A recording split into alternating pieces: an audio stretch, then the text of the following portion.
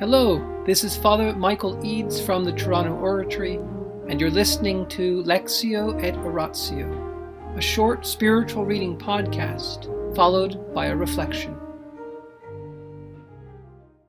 Mother Teresa, Come Be My Light, The Private Writings of the Saint of Calcutta, Chapter 2, Something Beautiful for God Continued, The Blessedness of Submission. Mother Teresa was not afraid to make such a serious commitment, though this implied renouncing her own will at each moment.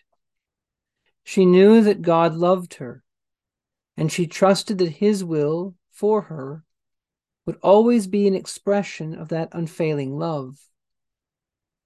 However difficult or even impossible it might be at times to fathom His designs.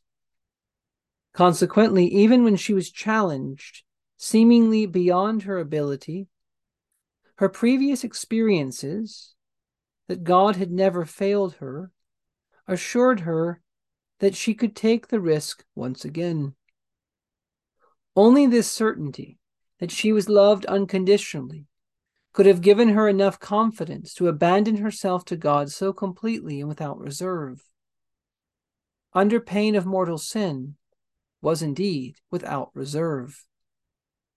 The gravity of her commitment did not make her gloomy or despondent.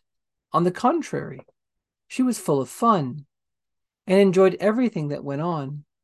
Her joy was not just a matter of temperament, it was rather the fruit of the blessedness of submission that she lived. When I see someone sad, she would say, I always think she is refusing something to Jesus. It was in giving Jesus whatever He asked that she found her deepest and lasting joy. In giving Him joy, she found her own joy. Cheerfulness is a sign of a generous and mortified person who, forgetting all things, even herself, tries to please her God in all she does for souls. Cheerfulness is often a cloak which hides a life of sacrifice, continual union with God, fervor, and generosity. A person who has this gift of cheerfulness often reaches a great height of perfection. For God loves a cheerful giver, and He takes close to His heart the religious He loves. In the name of the Father, and of the Son, and of the Holy Spirit, Amen. Angels of God, our guardians dear, to whom God's love commits us here, ever this day be at our side, to light and guard, to rule and guide. Amen. O Sacred Heart of Jesus, Teacher of teachers, have mercy on us. Saint Philip Neri, gentle God of youth, patron of thy own, vessel of the Holy Ghost, pray for us. In the name of the Father, and of the Son, and of the Holy Spirit. Amen. Did Mother Teresa's great seriousness about God make her gloomy? No. It made her actually full of fun, people said. It made her take an enjoyment in everything around her. Why is this?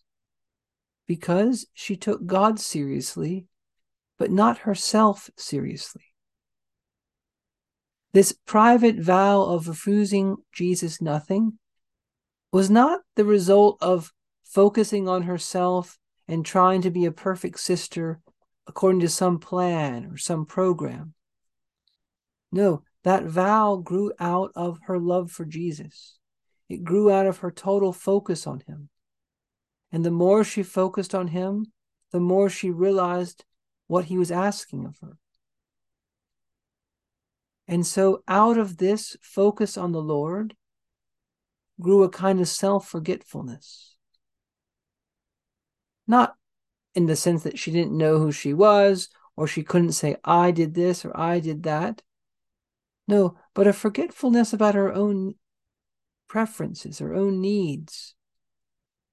Like a mother who's so focused on her child who's sick, or a husband who's so focused on his wife who's in great, desperate need. They go out of themselves. They're so focused on the other. And this is the kind of thing that Mother Teresa lived. She wanted to please Christ in everything. And the more she did his will, and the more she brought him joy, the more she was joyful. Her joy was in him. And so let us ask tonight for a little bit of cheerfulness and penance. We're in the season of Lent. Every day is a day of penance. We're trying to do things that are a little distasteful. We're trying to give up legitimate pleasures in order to make up for sins in union with Christ. And this kind of thing is not easy. It's a little bit painful. But if viewed from the side of Christ, if viewed as following his will, that is, denying ourselves because he told us to, deny yourself. If our life of penance during Lent brings us closer to him in the desert, makes us one with him, allows us to know more of what it was like for him, and if we realize that we are being purified of our sins so that we can be renewed at Easter, this can be done cheerfully. Because penance is not an end in itself. Living for Jesus is the goal. And we want to do it cheerfully, cheerful in penance, so that we can be winning other people to the same Jesus we love. Come, Holy Spirit, give us the gift of cheerfulness. In the name of the Father, and the Son, and the Holy Spirit. Amen.